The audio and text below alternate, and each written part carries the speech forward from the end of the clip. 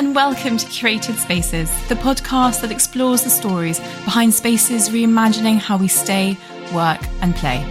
Join me, Molly Cooper, as I sit down with founders, owners and thought leaders to hear about their journey of bringing a space to life. Great spaces shape our lives. They inspire, nurture and connect us.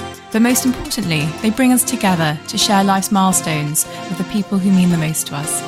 So whether you're a traveller, foodie or design seeker, join us as we celebrate the power of spaces and the brilliant people behind them.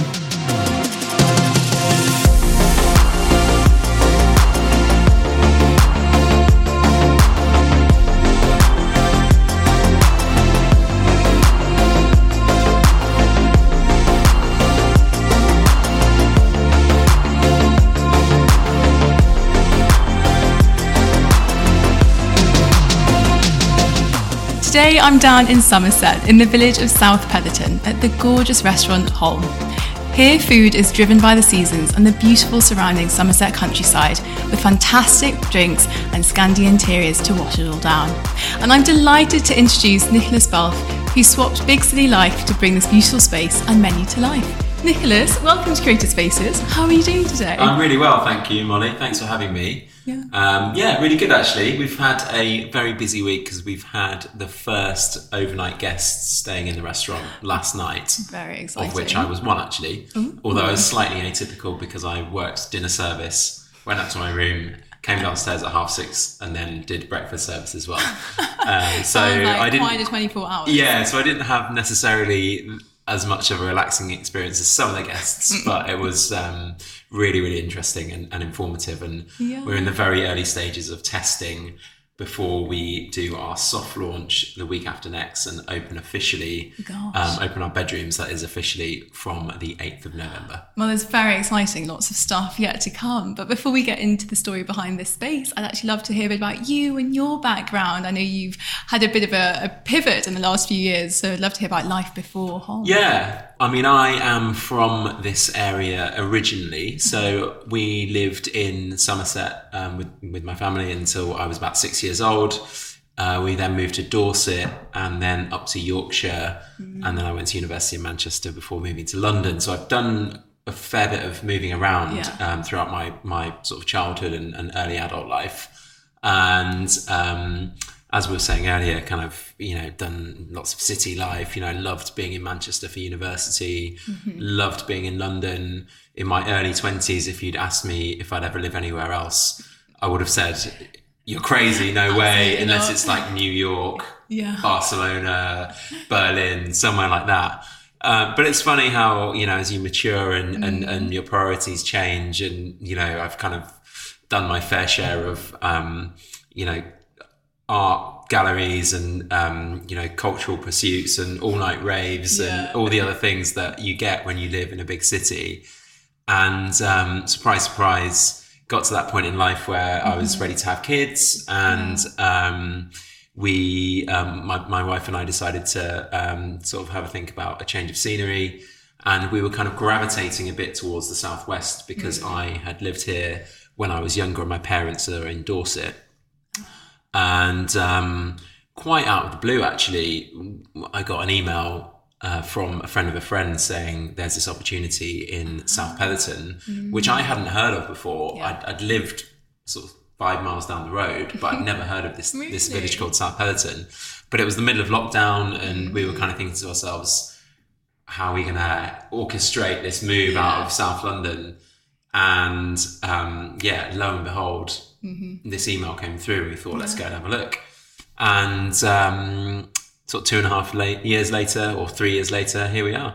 And here we are looking out on that view here in South Petherton. Yeah, exactly. And I'd love to sort of set the scene then for people who are listening in and maybe also had never heard of South Petherton. We're here in gorgeous Somerset with its rolling hills and that beautiful stone. Do you want to just sort of paint a little picture for people listening? Yeah, absolutely. So South Petherton is a quite sizable village. We are in South Somerset, so kind of bordering with Dorset rather than the kind of north side where Glastonbury is, for example, and Bruton, places like that. And for anyone who has been living under the rock for the last couple of years, Somerset in general has a booming food community. And I think actually it's been getting a lot of interest recently, but actually that food community has always been there. And the reason it's always been there is because there's been people making and producing incredible food produce for many, many years. It's, as you rightly said, there's rolling hills and lush pasture and things like that. So there's a really strong dairy industry in Somerset. Anyone who's ever been to Glastonbury Festival will know that you can get milk from the farm, for example, whilst you're in the middle of this incredible festival, which is what I always find pretty special. And as a result, there's lots of incredible cheesemakers around. We've got all this beautiful wild land around as well. So there's amazing game and lots of people growing vegetables. And I suppose perhaps because it is, a little bit further away from the kind of big metropolis of, like in the southeast, for example, the feeling is a little bit different even in the countryside because it's a bit more densely populated. But I think, historically the southwest has sort of been slightly less densely populated. Whilst we have got big cities and towns around, but it's got this kind of I always feel like it's still got this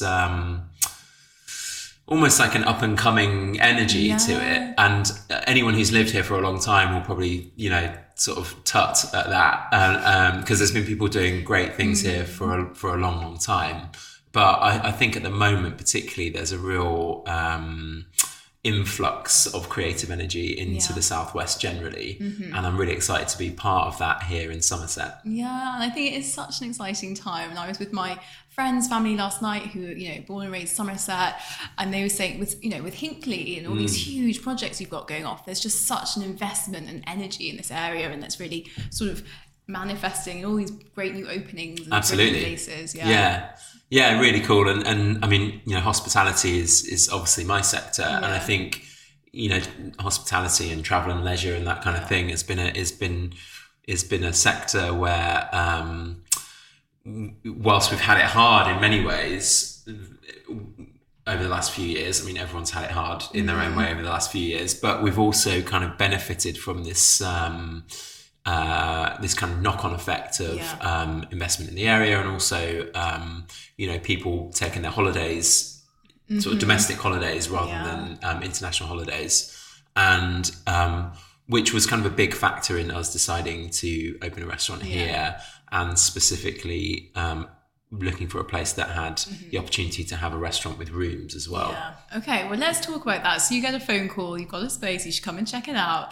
When you saw the place, were you instantly like, oof, this is it? Or was it a little sort of like, okay, could be cool? Tell me all about that. Yeah, so it was, I mean, picture the scene. It was January 2020. So sorry to take everyone back to that point. It was pretty grim for many reasons, but it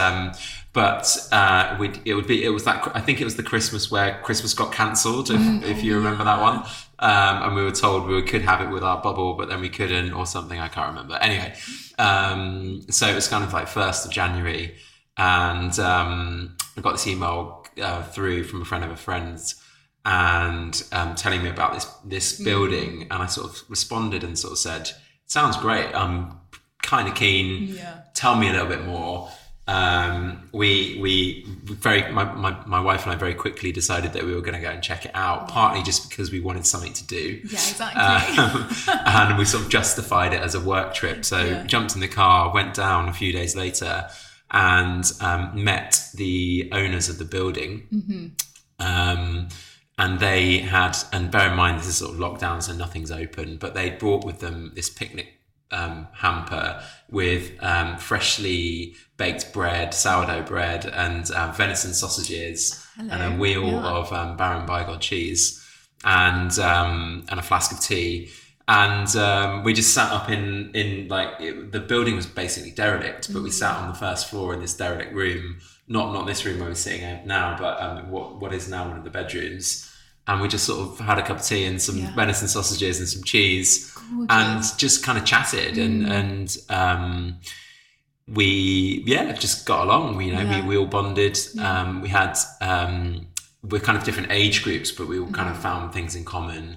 And chatting about life and Natalie, my wife, was 3 months pregnant at the time, so we sort of talked about kids and those kind of things. And our landlords had kind of made a similar journey around that time, move out of London, come to the southwest. And so he sort of found this common ground, and we definitely saw the potential straight away. When I walked in, the first day we walked in, you couldn't go in the front door. We kind of went in the side door, which wasn't a door, it was just a hole in the wall. There was no floor beneath it. It was like, those kind of like scaffolding boards type thing that we had to walk across to get over this like open, like, I don't know what it was, like they were refitting the basement or something. But instantly we walked in and we kind of saw this beautiful Hamstone building, which is the local stone that you mentioned. And it's got this like beautiful sort of sandy beige tone. And this is in the middle of January, but it sort of still felt like vibrant and energetic. And even though, it's chilly and nothing was open and it was pretty quiet, we sort of thought to ourselves, there's something about this that's going to be really good. And we kind of saw it as a long game, basically. We kind of knew that there was going to be a hell of a lot of work that needed to go into this, and we knew it wasn't going to be an overnight success, and we knew that it wasn't going to be one of those things where you open the doors and you get like a dozen national reviews straight away or anything like that. And bearing in mind I was used to running restaurants in London. And, Salon, my first restaurant, was very much a slow burner. And over the course of the sort of first 5 years, we really kind of like put everything into building a reputation. But that work and that investment kind of paid off instantly with Levan, which is my second restaurant, which is still going strong. And, it was almost like that whole 5 years worth of investment paid off with like Grace Dent walking in during the first week. Jimmy Famuera from the Evening Standard walking in.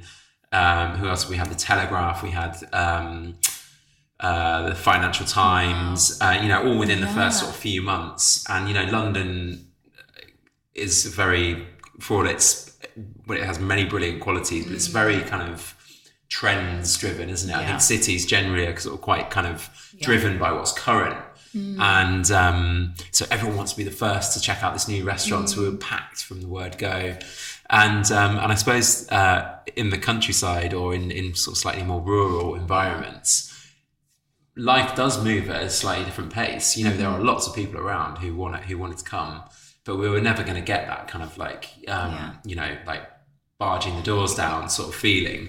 And so it's been we've been open 2 years now, and it's actually sort of, our game plan is very much sort of, this is a 25-year project, so we've spent 2 years settling in and making our connections in the local community, finding suppliers that we really love working with, making friends with like our neighbors, and we always knew that it was going to be a slow burning project. And I sort of said to Guy and Lou, who are our landlords, we sort of feel like this is something that we're going to be, I fully expect to be here in 25 years. Perhaps one of my daughters will be running the restaurant and I'll be basically retired, sitting on the counter having a glass of wine while they do all the work. And how wonderful to kind of like set out that vision for the future. And that's why, because we're kind of thinking about this as such a long-term project, that's why we've, I suppose, kind of had the foresight to invest in the long game. So because of that, we've probably spent a little bit more time and effort into kind of restoring all the little details, or going the extra mile with maybe some of the things that you wouldn't even notice, but like the infrastructure of the building, and making sure that we're here for the long game, basically. It's so interesting you say that, because I've spoken to a few people now who are exactly the same. They were in London having a great time, but just any money you made went straight back into paying your rent. And it was this sort of like very quick nature. You make something, you sell it, you do the next one. And actually people sort of thinking, that's not what I want to do. I want to make something that outlives me, that I can pass on to maybe family, maybe employees. You know, this idea of longevity, I think, is so topical, and it's super interesting to hear. Yeah, definitely. So let's talk about the design then, because I love a bit of beige, me, a bit of Scandi chic, and this is like heaven for me. So what inspired the design here? We wanted to create something that felt distinct, basically. Distinct from what we didn't want to do was come down and try and do a country restaurant. Mainly because it's not what I know. As I said, I opened Salon in Brixton Market in 2012. Then Levan in Peckham in 2018, and then Larry's in Peckham in 2020. And, you know, they're all kind of really sort of vibrant, hustle and bustle areas where there's loads going on. And each of those restaurants had a really sort of strong identity sort of within its own little world, you know. And I wanted to sort of try and bring some of that feeling to this restaurant in the sense that I wanted to try and bring a bit of that kind of, I guess like that contemporary feel really, as much as anything, into the restaurant. But we were blessed with this beautiful old building with these incredible features. So it also, whilst I wanted to have that contemporary feel, it would have been bonkers to ignore the period stuff. So we wanted to try and find a way of bringing the two together. And actually, I think that almost like the kind of dialogue between things like the old hamstone lintel that sits above the fireplace, or we've sort of painstakingly taken all the layers of plaster off the walls, so you're left with like raw. We've kind of lime washed it now, but it's pretty raw and sort of you can always see the history going back in time on the walls. But then that's sort of juxtaposed with contemporary joinery, and we've used sort of sustainable English oak for all of our joinery downstairs, and we've got some contemporary art pieces as well. And I think that interplay between the kind of contemporary and the historic makes it really quite special. And going back to the hamstone again, that colour palette of sort of sand and beige it can at times feel a little, beige has sometimes got slightly negative connotations, but actually in this context, hopefully it sort of creates like a warmth, and whilst it's neutral, there's a warmth to it, and it kind of feels inviting. So that's kind of how the design came about. 100%. I think you've done that sort of marrying of old and new so well, and I love that feature you pointed out when you walk in, and there's that little glimpse of blue from the other side of the building, and you've literally laser cut through. Was it a bank vault you were saying? Yeah, so the building used to be a bank. It was originally a merchant's house built in the 1830s. So it's a pretty old building. The part of the building that we're sat in now was built slightly later, I think 40 years later, but still like late 1800s. And then it became a NatWest Bank eventually. And actually, when I first saw the building on the very first day we came here, the builders were knocking down the old 1960s concrete bank vault, which was outside where the terrace is now. So we were, and they had these, actually, funnily enough, we've used the walls to create that terrace just down there. So if anyone ever comes to the restaurant, you can kind of see the history. So that's an interesting little example of the juxtaposition, because you've got the concrete bank vault walls forming the support of the terrace, and then blue lias, which is the original blue lias stone, to form the kind of the floor of the terrace. So you basically got 1830s alongside 1960s sat together in a very contemporary design. And, it's just little details like that I'm really glad that we've put the thought into it. Obviously, there would have been cheaper and slightly more efficient ways of doing it, but I'm really glad that we've made the effort to do little things like that. And but yeah, so it used to be a bank. It used to be a bank, and in the middle part of the building, almost like a kind of like a bulkhead type thing, was the original bank vault. And we laser cut almost like a seam running through it. So there's because we get light from the morning coming from the rear, and in the afternoon we get beautiful light coming through the front. Wow. So that seam basically allows the light from either side to sort of bounce back and forth. Gorgeous. And as you walk up the stairs, there's that moment when just all the walls like line up. Yeah, if exactly. your OCD needs a bit of itching, like come and stand there because it feels so good. Well, then let's talk about food, I guess. Because people come here for, and you spoke earlier about finding all your suppliers and starting these partnerships. I'd love to hear about it. Did you have a specific sort of, I'm going to do this kind of food, or were you just like, the food, we'll see what's out there and go from there? Yeah, I mean, we are very much, I think the food that I am excited by anyway is driven by the seasons. And we are, we're in the southwest here. And as I said, there's lots of incredible produce around. And in a way, half the work is done with that, because it's just about selecting what's in season at this time that's from nearby and kind of putting them together. And it sounds really cliched, but it's true that if they grow together, they go together ultimately. So and actually that's the kind of way our dishes work. So you'll find that, for example, at the moment we've got a dish with onion, squash and bitter leaves, for example, which both grow. It's actually a garnish for burrata.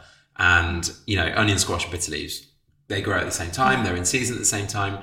Unsurprisingly, they taste delicious together. You've got the sweet, earthy pumpkin, and then you've got that kind of slightly bitter, kind of fresh, bitter flavour from the radicchio. And the two just sort of bounce off one another really well. What's another example of that? We're doing a venison dish at the moment with red cabbage and kohlrabi, pretty classic. We're not the first people to do that combination, and neither do we need to be, because it works really well. And but those three things together, all you need to do is kind of cook them nicely and season them, and you've got a beautiful dish no matter what you do.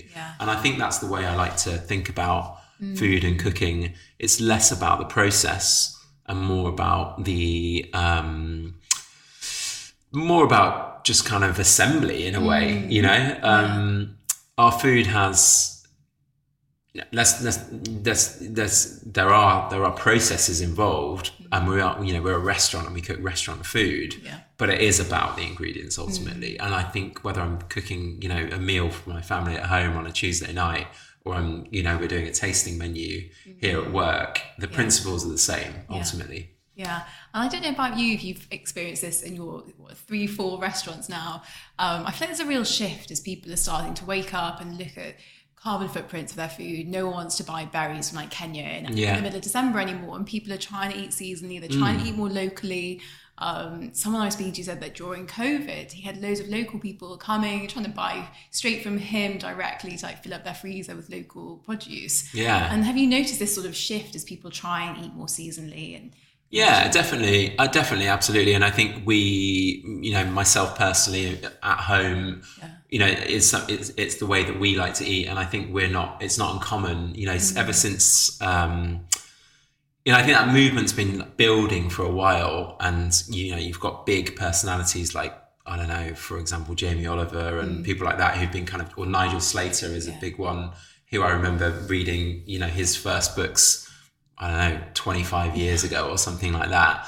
And they're all about seasonality. So that movement's been building for a while, but it really feels like it's quite front of mind now, which is brilliant. Yeah. And I think that can only be a good thing for supporting UK growers. And I love bananas. Well, actually I don't really like bananas very much, but we often will have bananas in our house, for example, or avocados or something like that. And I'm not saying by any means that we don't eat stuff from elsewhere, because we do, but the backbone of what we eat at home certainly would be sort of seasonal produce. And likewise in the restaurant, the only thing we do really is sort of seasonal produce. And I'm definitely noticing a shift. And actually, I'm kind of feeling as though now in the industry, it feels a little bit more like if you're at a certain level, so kind of restaurants that I would associate ours with, sort of seasonality and provenance almost feels like it's your kind of like base level. It's kind of where if you're not doing that, if you're not going to the effort of sourcing stuff locally, and if you're not using stuff that's in season, then you need to kind of up your game. Yeah. So, and that's no disrespect to anyone, if there's other restaurant operators out there, some people have made a choice to serve, for example, I don't know, cuisine that's inspired by other parts of the world, and that's great. But also, we're also finding that you're getting UK growers who are making the effort to grow more, I guess, varieties that are associated with other climates, and they're finding ways to do that really successfully. I know that there's growers in Cornwall and in Sussex who are growing, for example, things that used to be associated with Thai and Asian cuisine. Cool. For example, we use a company called the Dorset Wasabi Company, who unsurprisingly grow wasabi in Dorset. And there's loads of people doing, the Isle of Wight's known for chilies, for example. And in fact, we've got Padron peppers in our one of our beds down there. So I think we are, and they've actually been doing really well. Funny enough, we've had huge success with our aubergines, and they're just out in open air. So I think maybe that's a product of like global warming or something. But it's great. I think the opportunities in terms of what we can cook are kind of opening up. Yeah. And it's great to see that that's front of mind when you, for more people. I'm not saying everyone necessarily, but I think it's more front of mind for more people in the UK, and certainly the demographic of people that we appeal to here. Yeah, absolutely. And now looking ahead at the next chapter, I know you've got some exciting news. Well, slightly news, but the next chapter is coming. Do you want to tell us a bit about the bedroom? Yeah, as I sort of as I alluded to earlier on, we have we're on the cusp of opening our 7 bedrooms above the restaurant, which is incredible. I'm really, really excited about it. It's definitely put me out of my comfort zone, something I've never done before. Yeah. It's definitely been a big project in terms of investment and sort of logistics and implementation, and it's been something that has taken a lot of time and headspace and a lot of energy from quite a significant team of people. I mean, it's a big space. I know that 7 bedrooms doesn't sound huge, but to get it right and to do it in the way that we wanted to do it, whilst being respectful of the sort of historic fabric of the building, using local makers and artisans to do things like the joinery and the ceramics and all that kind of stuff. Even just finding enough tradespeople to actually do the work has been, somewhat challenging. And but it's basically been 2 years in the making, more or less. But we are opening in about 2 weeks' time. So it's super exciting. We have got, bookings are looking really good. Really excited about it. We've got loads of information on our website. If anyone who's listening wants to check it out. The rooms, even if I do say so myself, look stunning. I didn't do any of the sort of sourcing myself. A friend of ours who in fact was the mutual friend that originally kind of hooked us up with this project, has done all of the sourcing of all of the furniture. So we've got lots of kind of mid-century furniture in here that we've and it's a mixture of mid-century furniture, and then we've got sort of local. This is like a local woolen mill who are a company called Gather. They're based in Somerset. This is a sheepskin from one of our suppliers, John Taysom at Otter Valley Farms, and he supplies us with beautiful lamb and mutton and hogget, and he also sent us a load of sheepskins. Fantastic. So it's, and then art on the walls from sort of friends and sort of various local sort of UK based artists. And Yeah, it's all come together. It's funny. This is the first time I've actually ever sat in this room where we are today. So it's really, I've sort of poked my nose in a few times and I'm like, wow, I can't believe how this has come together. And then here we are sitting here recording a podcast in it. I love it. And is it going to be very similar, sort of Scandi? I keep saying Scandi. Yeah, well, Scandi. I mean, I definitely get what you mean by the Scandi thing. It's kind of minimalist, I suppose. Yeah, crisp, clean lines. Yeah, exactly. And you know, I think this sofa is Danish actually, so very much Scandi. But the restaurant, the aesthetic in the restaurant is very sort of stripped back and kind of and quite kind of natural and raw, and we wanted to take that feeling for the rooms but also add like a layer of comfort and a layer of softness. So the rooms are they have that same aesthetic and they have the same principles, but they have obviously softer furnishings and they're kind of warm and cozy, and the rooms aren't huge but they're all really nicely designed, and they've got lovely we've kind of emphasized little architectural features where we can.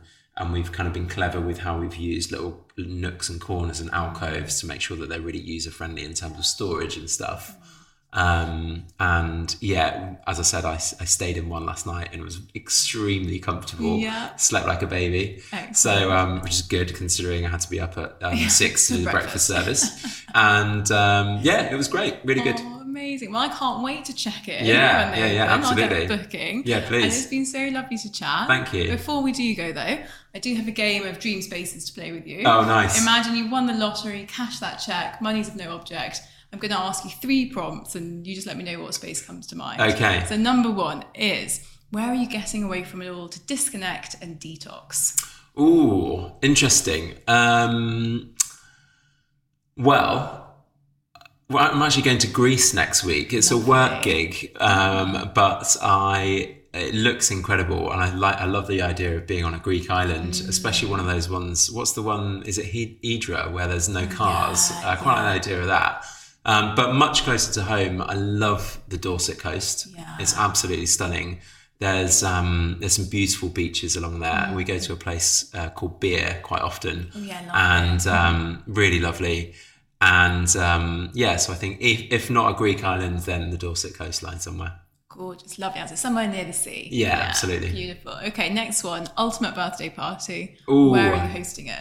Oh, interesting. Well, I had a really good, it was my 40th, not this year, but last year. And my 40th birthday was pretty epic. We've got some friends who've got a kind of like a small holding just near Axminster, a place called Mellow View. Yeah. And they hosted my birthday party for me. It was pretty special. They're wonderful people, but also wonderful hosts.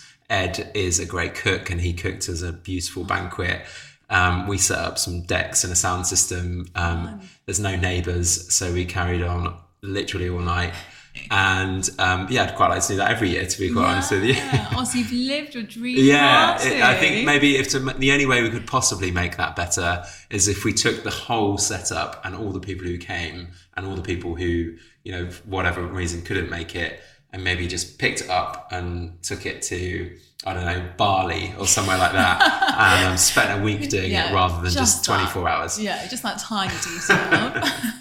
And then finally, your once in a lifetime bucket list trip.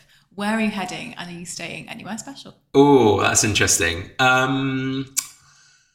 Where is on my list? I mean, I've never been to Japan, and that definitely appeals. Yeah. And as anyone who's into either food or design or, history or culture, Japan is just inherently appealing, isn't it? It just feels so exciting. So that's definitely up there. I love the idea of, probably quite cliched, but I love the idea of a South American road trip as well.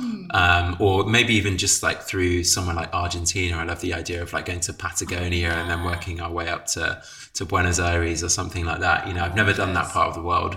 And, but yeah, that's definitely appealing. Maybe I have to wait till our kids are a little bit older. Yeah, that's what everyone always says. They're like, just a month traveling. Oh, wait. Yeah, maybe exactly. in 18 years. Yeah. But you know what? My travel needs. I am going to Greece next week, as I just said. But my travel needs are pretty modest. I think. Yeah. Take me to the Dorset coast for the day. Get me some fish and chips Simple and a dip in the pleasures. sea, and I'm a very happy man. Doesn't get better than that. Oh, well, I hope you get your trip wherever you end up going. Thank you very much. Greece, and thank you so much for joining me. Yeah, thank you, Molly. Cheers. Thanks for having me. Cheers.